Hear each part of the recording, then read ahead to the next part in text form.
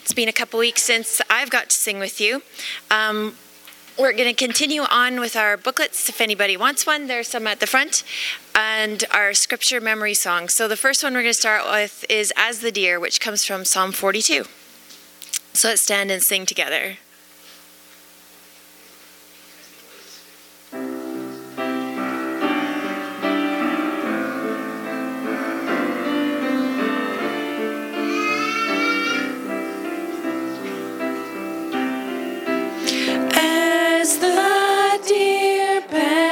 For the water, so my soul longs after you.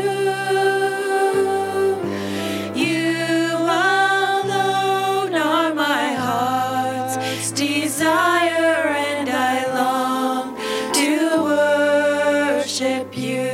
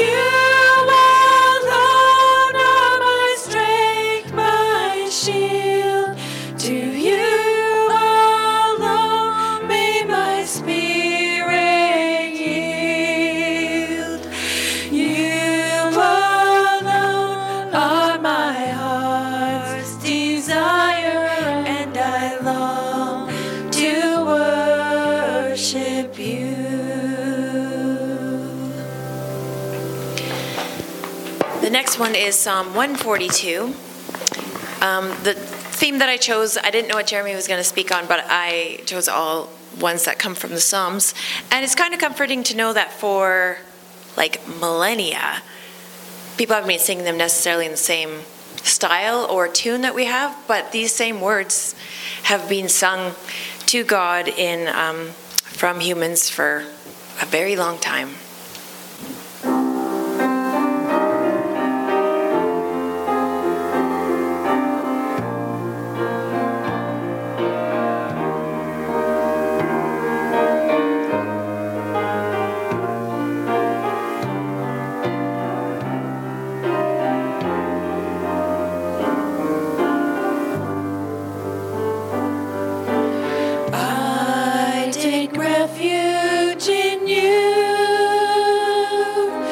Yeshua, I find comfort in you. You alone are God, my deliverer. In the shelter of your arms I hide. I take refuge in you. Messiah, I find comfort in you. Everyone who hopes in your stead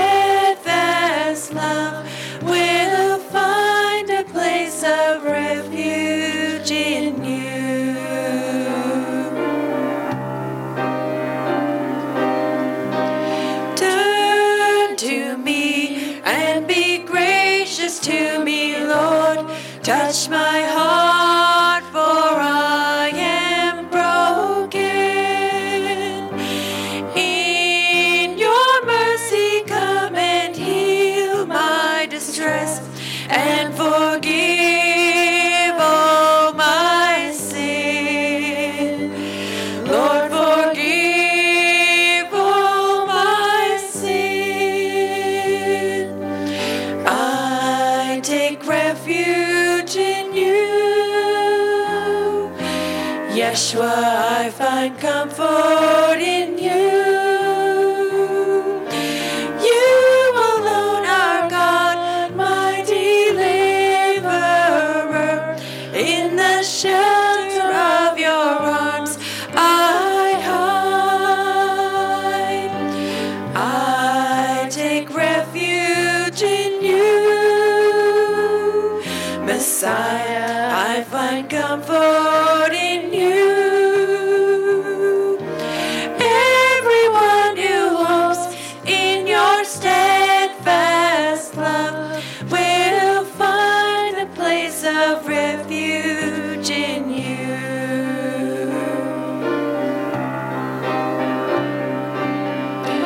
I will fix my eye upon the Lord my God. You alone are my salvation. Guard my life and save me from the enemy. I take refuge in you. I take refuge in you. I take refuge in you. Yeshua, I find comfort in you. You alone are God, my deliverer. In the shelter of your arms I hide. I take refuge in you. Messiah, I find comfort in you. Everyone who hopes in your steadfast love will find a place of refuge in you. Thank you for your singing.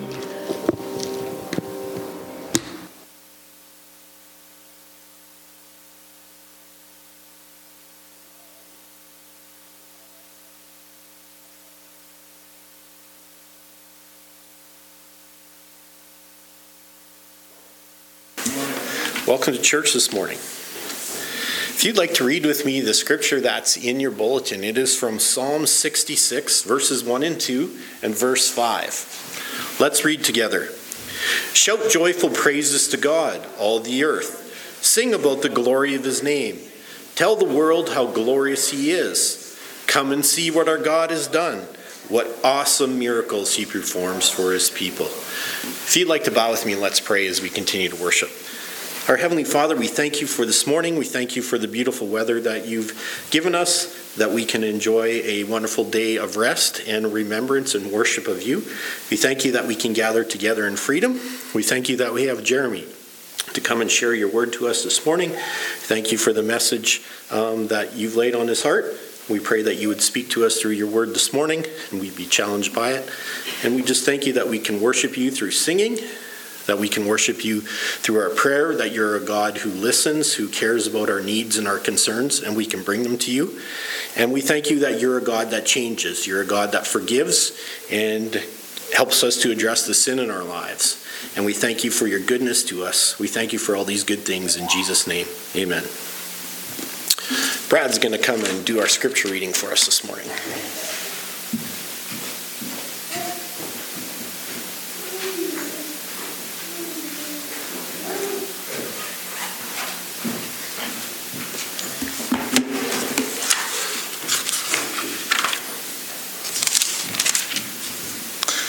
Our scripture reading this morning is found in the book of Matthew, and we'll be reading from chapter 27, verses 35 to 44. So Matthew 27, verses 35 to 44. And when they had crucified him, they divided up his garments among themselves by casting lots. And sitting down, they began to keep watch over him there. And above his head they put up the charge against him, which read, "This is Jesus, the King of the Jews." At that time, 2 robbers were crucified with him, one on the right and one on the left. And those passing by were hurling abuse at him, wagging their heads, and saying, "You who are going to destroy the temple and rebuild it in 3 days, save yourself. If you are the Son of God, come down from the cross." And in the same way, the chief priests also, along with the scribes and the elders, were mocking him, saying, "He saved others. He cannot save himself. He is the King of Israel. Let him now come down from the cross, and we will believe in him. He trusts in God. Let God rescue him now, if he delights in him, for he said, 'I am the Son of God.'" The robbers who had been crucified with him were also insulting him with the same words.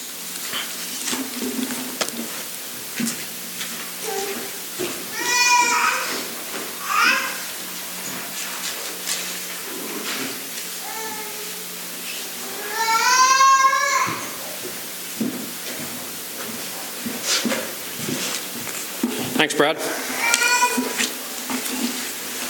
Well, good morning, everyone. Morning. It's good to see. I wasn't totally deserted. There's actually a pretty good crowd here, so good to see. Yeah. That is true. Good thing you're here, though. First call. Anyways, if you just bow your heads with me, please. Heavenly Father, we just thank you for your word to us. We thank you that you have given it to us freely, that we can study it and learn from it, Lord. And this is you speaking to us and teaching us, Lord. So I just pray that you will use me as a vessel this morning to deliver a message that you have laid on my heart. And so, I just ask that everyone will listen and just help me to deliver this message. In your name we pray. Amen. So, first of all, I am a little nervous up here. But it's not so much a nervousness from being up here, but it's mixed with a nervousness of the importance of delivering God's message. It's a task that one should not take lightly, and it's very important. So that is part of my nervousness for being here. So bear with me. Please forgive me if you're home early. I'm not sure how long this will take. Or please forgive me if I rattle on and you're home 2 hours later. So I'm not sure how long this is going to go, but just bear with me. So what I want to share with you this morning is a message that I said has been laid on my heart for a long time. I don't remember the exact time I first read it, but I know it was a long time ago. But what I do know is when I read it, it just hit me right here, and it still does to this day. Every time I read what I want to share with you this morning. So let's dig in. So as Brad read for you through Matthew, we know about the crucifixion of Jesus and that whole story. And so what I want to share with you this morning is kind of a parallel story. So we all know the story of Jesus Christ, our Savior, the greatest story ever told. Amen. But what I want to share with you is a parallel story that takes a totally different path, though, but comes around eventually full circle and brings them back together. So what we know about the Bible, and I've learned this from Chris, he talks about it Friday nights at youth, it's absolute truth, right? Front to back, top to bottom, inside and out. Absolute truth. But what we also learn from the book of John right at the end, he talks about how there's so much that went on that they couldn't write it all. They couldn't put it all in. There's not enough books, not enough words that could contain it all. So that allows us a little bit of freedom, I guess, if you will, to imagine and to develop, I guess, a storyline that fits along with facts in the Bible. And so what I want to do is kind of tell you my version of a theoretical story of, again, this parallel life, somewhat parallel life to Jesus. So we know Jesus was, around, at the time he was crucified, he was in his mid-30s kind of a thing. So we know roughly when he was born. And so this story I want to tell happens about the same time. So we know Jesus, or we should all know Jesus' story by now.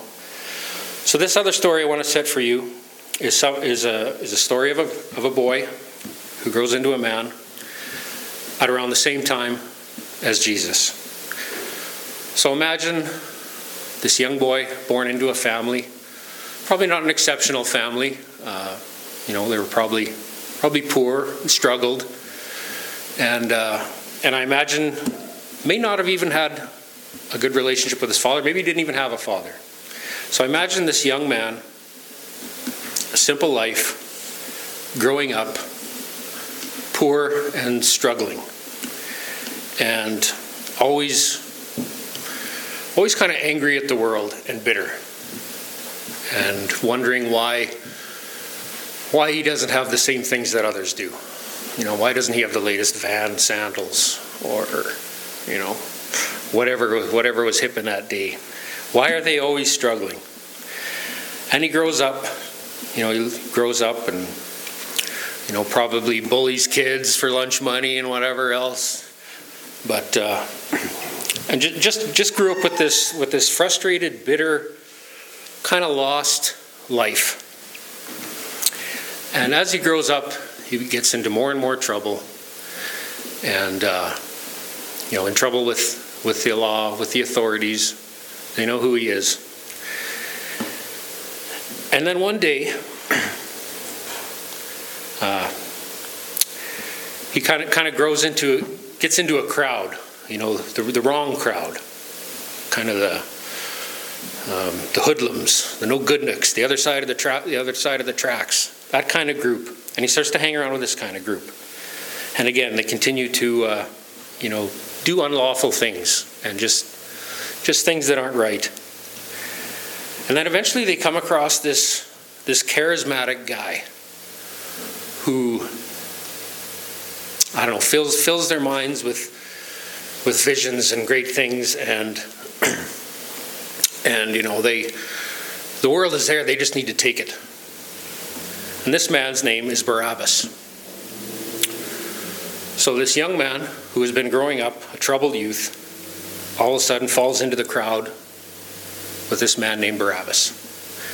And this man Barabbas, again, for whatever reason, he's got a bitterness and an anger in his heart too. And he's angry with the Romans, with their authority and all that sort of stuff. So he wants to lead an uprising, a rebellion. And so he collars these younger,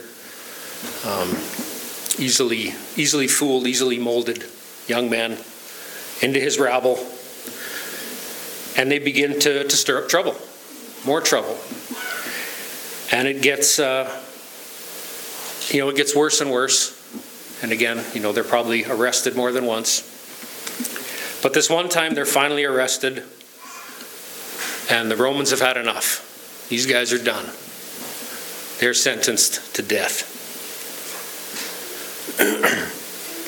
So here they are under Roman authority. Barabbas and these couple other guys, including this young man who's been struggling his whole life.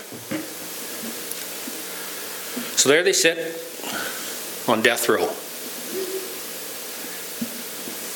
Probably in or near Pilate's palace, fortress in Jerusalem, waiting to be crucified. And as they're sitting there pondering this, Barabbas is probably still trying to act all cocky and, hey, guards, you got the wrong guy, let me out, whatever. And the other two are probably just kind of like, man, this is serious. We're done. And then all of a sudden they begin to hear this commotion outside. Because of where all this takes place, I imagine it's a fairly close. So where they're being held would be where Pilate stays when he comes to Jerusalem during the time of the Passover and all that stuff. So whenever he's in Jerusalem, he has this palace, which I read they assume was also kind of a small fortress in Jerusalem. So anyone who would be arrested would likely be held at this same place. So these guys are sitting there on death row in jail, and they hear all this commotion outside. Crowds of people shouting, angry, charging this man named Jesus. And they may or may not have heard of this man before. They may have crossed paths with him. This might be the very first time they've heard his name. But what they hear is a very angry, bitter crowd that grows and grows and swells with greater anger. And they're not sure what's going on. And then, all of a sudden, they hear the name Barabbas shouted out among this crowd. And they're like, what's that all about? And sure enough, a short time later, the guards come in, grab Barabbas, and take him out. You're free to go. Get out of here. And these other guys that are left behind are kind of shocked. What's going on? But then, to take his place, is this young man named Jesus, brought into their cell with them, to sit and stew and ponder the sentence that's been placed upon him. Now imagine him just sitting there, probably quietly, in prayer with himself, just thinking about, the events that he knows are coming. So they might be sitting there all together for the short while, and then all of a sudden the authorities come back again, and they grab Jesus, and they take him outside. And as I said, I think this all takes place in a fairly close environment. They take him out. They take Jesus out to be flogged, publicly flogged. And I can imagine. So they have a special place for this setup where people can gather around and see. And I wonder if it isn't maybe even visible right from where the people are jailed. So these guys in jail can perhaps witness this event, to put fear into them, and just, that's the purpose of punishment, right? To deter others. So there they are. If not watching, I'm sure they can hear it. So here's Jesus, an innocent man, being flogged, whoosh, whoosh, and probably not crying out. Maybe. I mean, it would obviously be very painful. We don't know. But so just imagine what's going through the mind of these guys who know what their fate lays in store. So here's Jesus being crucified, or being flogged, and just being treated very poorly. I'd like you to turn back a bit to Matthew. Where was it? Did I write it down wrong here? 27, 38. I think I wrote that down wrong. It's Luke. Bear with me for a sec.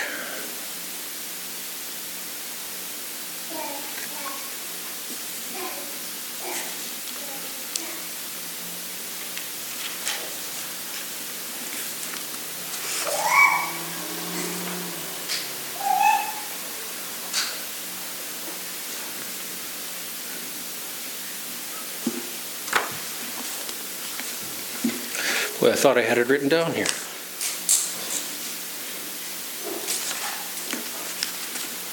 Matthew.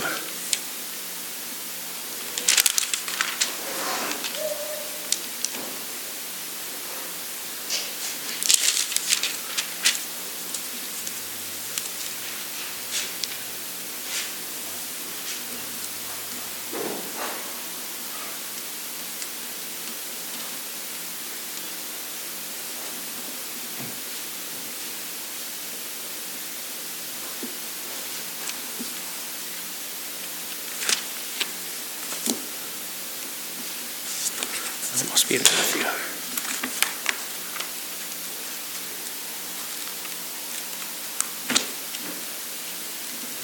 Oh yes, here we go. Sorry. Matthew 27. Matthew chapter 27, verses 27 to 31. Just a hair back from what Brad read. If you want to just follow with me. Then the governor's soldiers took Jesus into the praetorium and gathered the whole company of soldiers around him. They stripped him and put a scarlet robe on him, and then twisted together a crown of thorns and set it on his head. They put a staff in his right hand, and then they knelt in front of him and mocked him. "Hail, King of the Jews," they said. They spit on him, and they took the staff and struck him on the head again and again. After they had mocked him, they took off the robe and put his own clothes on him. Then they led him away to crucify him. So here he is, after he's been flogged and beaten and humiliated. Now they're getting ready to take them up to be crucified. So again, I can imagine these guys that are in jail. They would have to carry their own cross as well, or their own beam. That's what they were charged with carrying. Probably at the same time as Jesus. Maybe a little bit in front of him, maybe even behind him, seeing what's going on. So again, they're witness to this. They're watching this. And they're led up to the place where they're to be crucified. And they're placed on their crosses and raised up.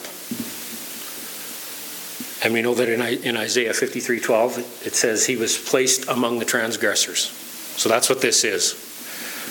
So you have Jesus on his cross in the middle, and these two thieves or rebels, whatever you want to call them. Versions are a little different, but kind of the same thing. One on his left and one on his right. So there they are, hung up. We're told or assumed that Jesus was nailed to the cross. We don't know what these other two were. They may have just been tied up. But regardless, they're going to be experiencing a lot of pain and a lot of discomfort as well. But not enough that they can't also join the crowds in continuing to mock Jesus. So the crowd has followed this train going up to the place of crucifixion, and they continue to hurl insults at Jesus and to mock him, and to insult him, and just disgrace him.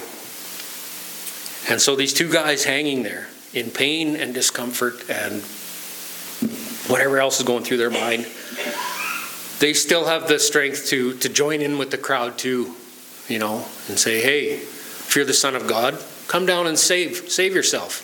And us too. And then we will believe."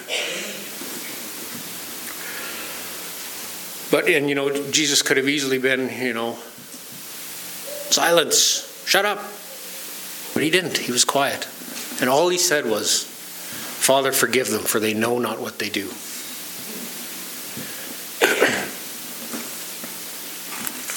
Amazing.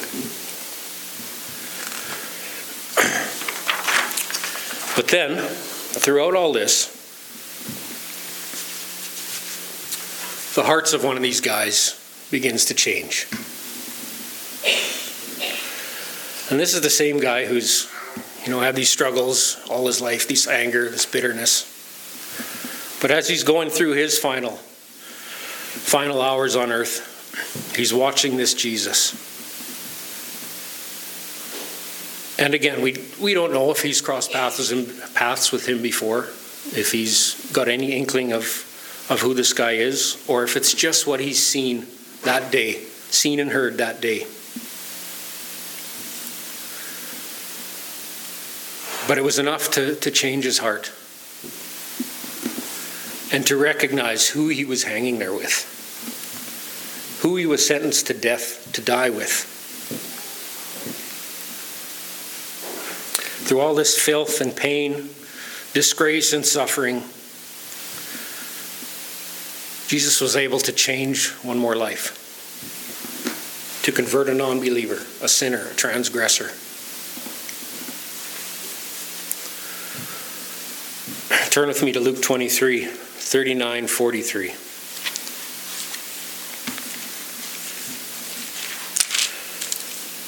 Luke 23, 39 to 43.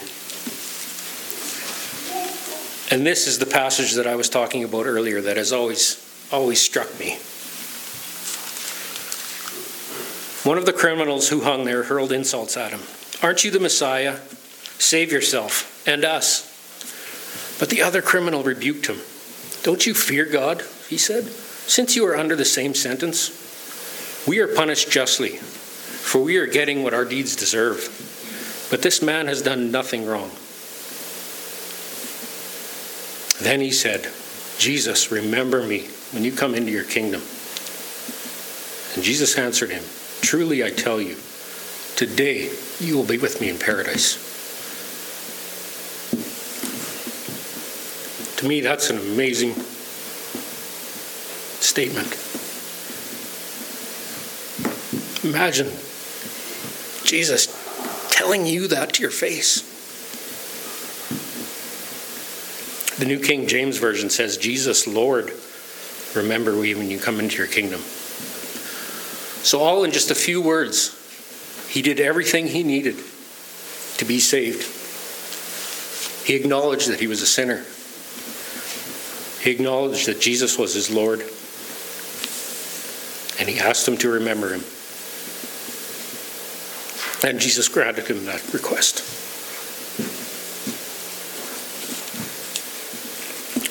And I just find that amazing, amen?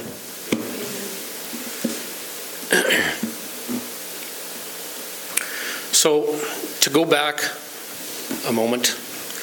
So here's Jesus on his cross. One guy on his left, one guy on his right. In my mind, I imagine which side the guy who gave his heart to Jesus was on. Any guesses? Any thoughts? I think the right side. Is there any better place to be than at the right hand of God? That's how I imagine it. So for us, that simple little passage can apply to us very simply. We either accept or reject our Lord and Savior. At the end of the day, that's what it comes down to, a choice. You want to be at God's right hand or not? Regardless of our past or our transgressions, God will welcome us into his kingdom with open arms. Whether we served him most of our lives or come at the last moment.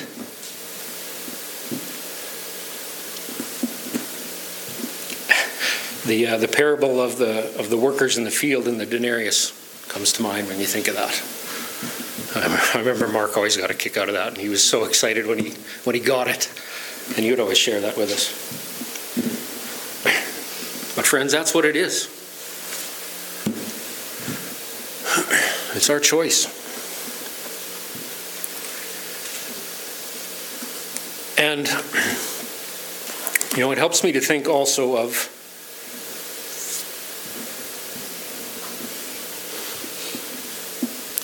when we lose loved ones.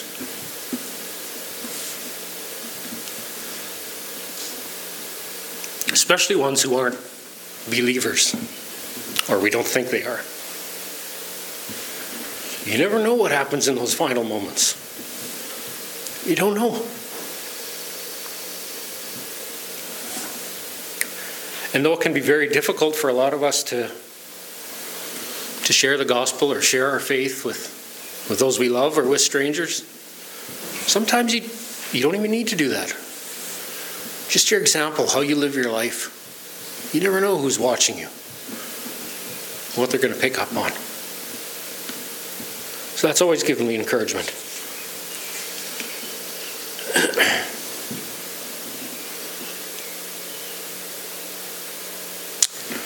Anyway, that's about all I have to share with you this morning. So, yeah, I guess the takeaway is to, just be encouraged that you never know.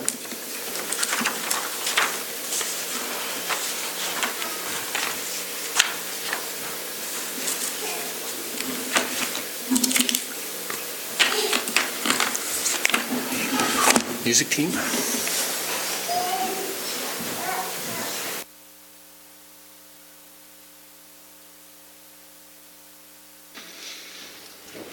Thanks, Jeremy. That was an interesting take on that.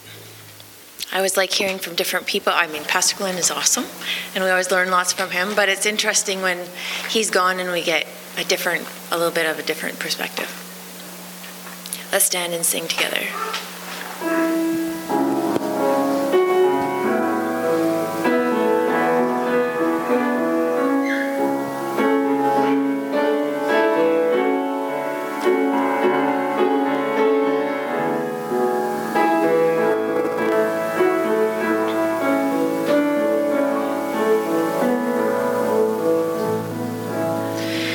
Be still and know that I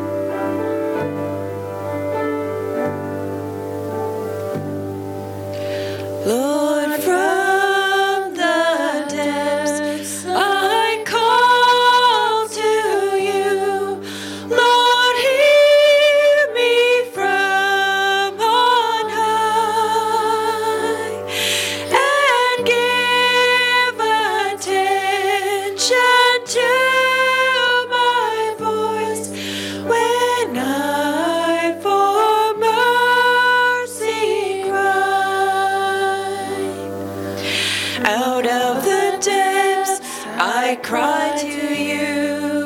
In darkness places I will call.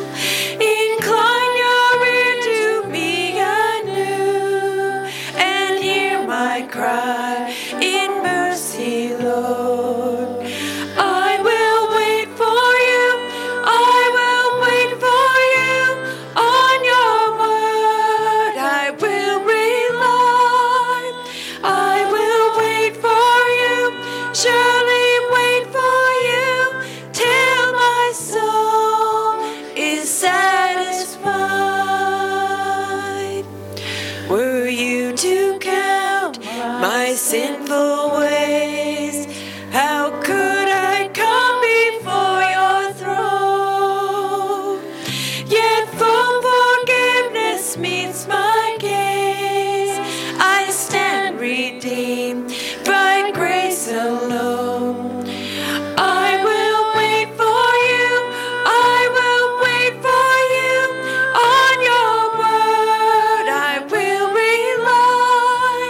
I will wait for you. Surely wait for you till my soul is satisfied. So put your hope in God alone. Take courage in his power to save.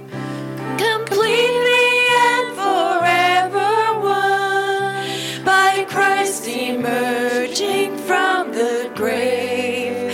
I will wait for you.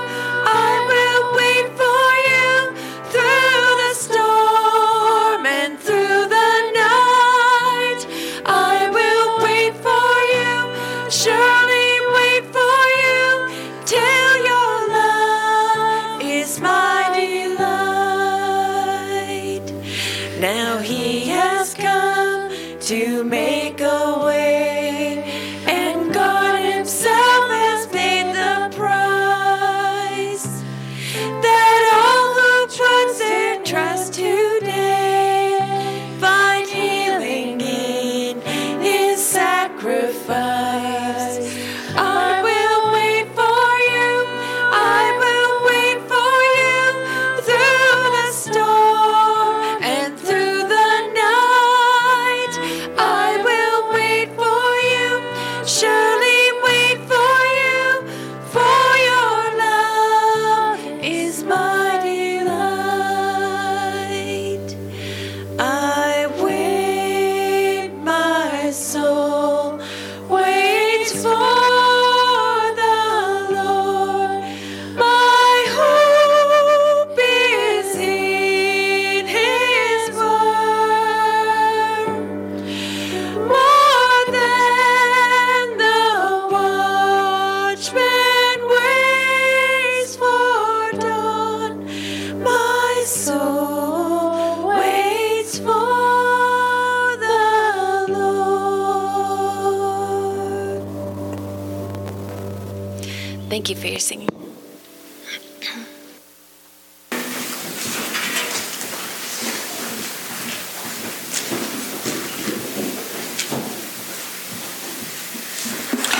Thanks, ladies, for leading us in singing. And well done, Jeremy Peters. God is glorified when we preach the truth of his word, and we heard that this morning. One thing that's always struck me about that passage is that there's two thieves there, and in the account, they're in the exact same situation. They've committed the exact same acts, and as Jeremy said, they were likely a cohort or a buddy of Barabbas. And Barabbas, we know, was with the custom of the Jews. Pilate was allowed to let one prisoner go. And Pilate was no friend of the Jews, and the Jews were no friend of Pilate. So Pilate's way out of that whole situation was he was hoping that to let Jesus go and be done with the Jews out of his palace, and so that when the Passover is over, he could go home, because he didn't like his job of where he was. So Barabbas he's named in Scripture probably because he was a despicable person. And the Greek word that they use when they talk about robbers or criminals of the thieves on the cross, or thieves, it's a deeper word. We use criminals or thieves in English, but the Greek word talks about somebody who has also committed murder. So stealing was not a capital offense. So you couldn't be put to death for stealing in that culture, not legally. So those guys were there because, yeah, they had probably done some stealing and a whole bunch of other stuff, and they were likely rebels. And in their part of whatever little insurrection or plan that they had killed people. So they were murderers. So they were up on the cross for a capital offense. They were not good people. They were very bad people. And probably the worst one of them, who was their leader, Barabbas, Pilate let go because the Jews wanted it, because they wanted Jesus crucified. So that tells you the attitude of the Jewish leaders of how much they hated Jesus, that they would let one of the most despicable people that you can go free. So anyways, there's two guys on the cross who were there getting exactly what they deserved, as the one thief said. Two guys, exact same circumstances, two different perspectives. The difference is faith. The first guy said, if you're the Christ, let us go. So his idea was, if Jesus was God, he would prove it by letting us who are guilty go scot-free, even though we deserve that punishment of death. That was his idea of God. God will give me exactly what I want. What I want from you, if you're God, you're going to let me go. That's the proof, if you're really God. But the other guy realized in his heart that he was there and deserved to be there. And he said to his buddy, we deserve to be here. We're getting what we deserve. But he said to Jesus, he cried out in mercy. He said, Jesus, remember me in your kingdom. That showed a lot of faith. One, he believed that that Jesus was the Christ, the Son of God, and that there would be a kingdom, meaning he knew he was going to die. He wasn't getting off the cross. But he said, Jesus, remember me when this is done, because I know I'm finished. And the three of us here are finished, but I believe enough or know enough about you, Jesus, that there is more past this. And even though I'm here and I deserve to be here, he was repenting. So that's the difference between the two guys. One guy had faith and repented of his sin and said, Jesus, I know I deserve to be here, but I cry for you for mercy. Remember me in your kingdom. And the other guy hurled insults. If you're really God, and you'll give me what I want, you'll just let me off scot-free. And what did Jesus say? He said to the guy who offered in faith and repentance, said, truly, you will join me in paradise. So Jesus, showing that guy's faith was genuine, gave evidence of his salvation, that Jesus said, yes, you're going to be with there.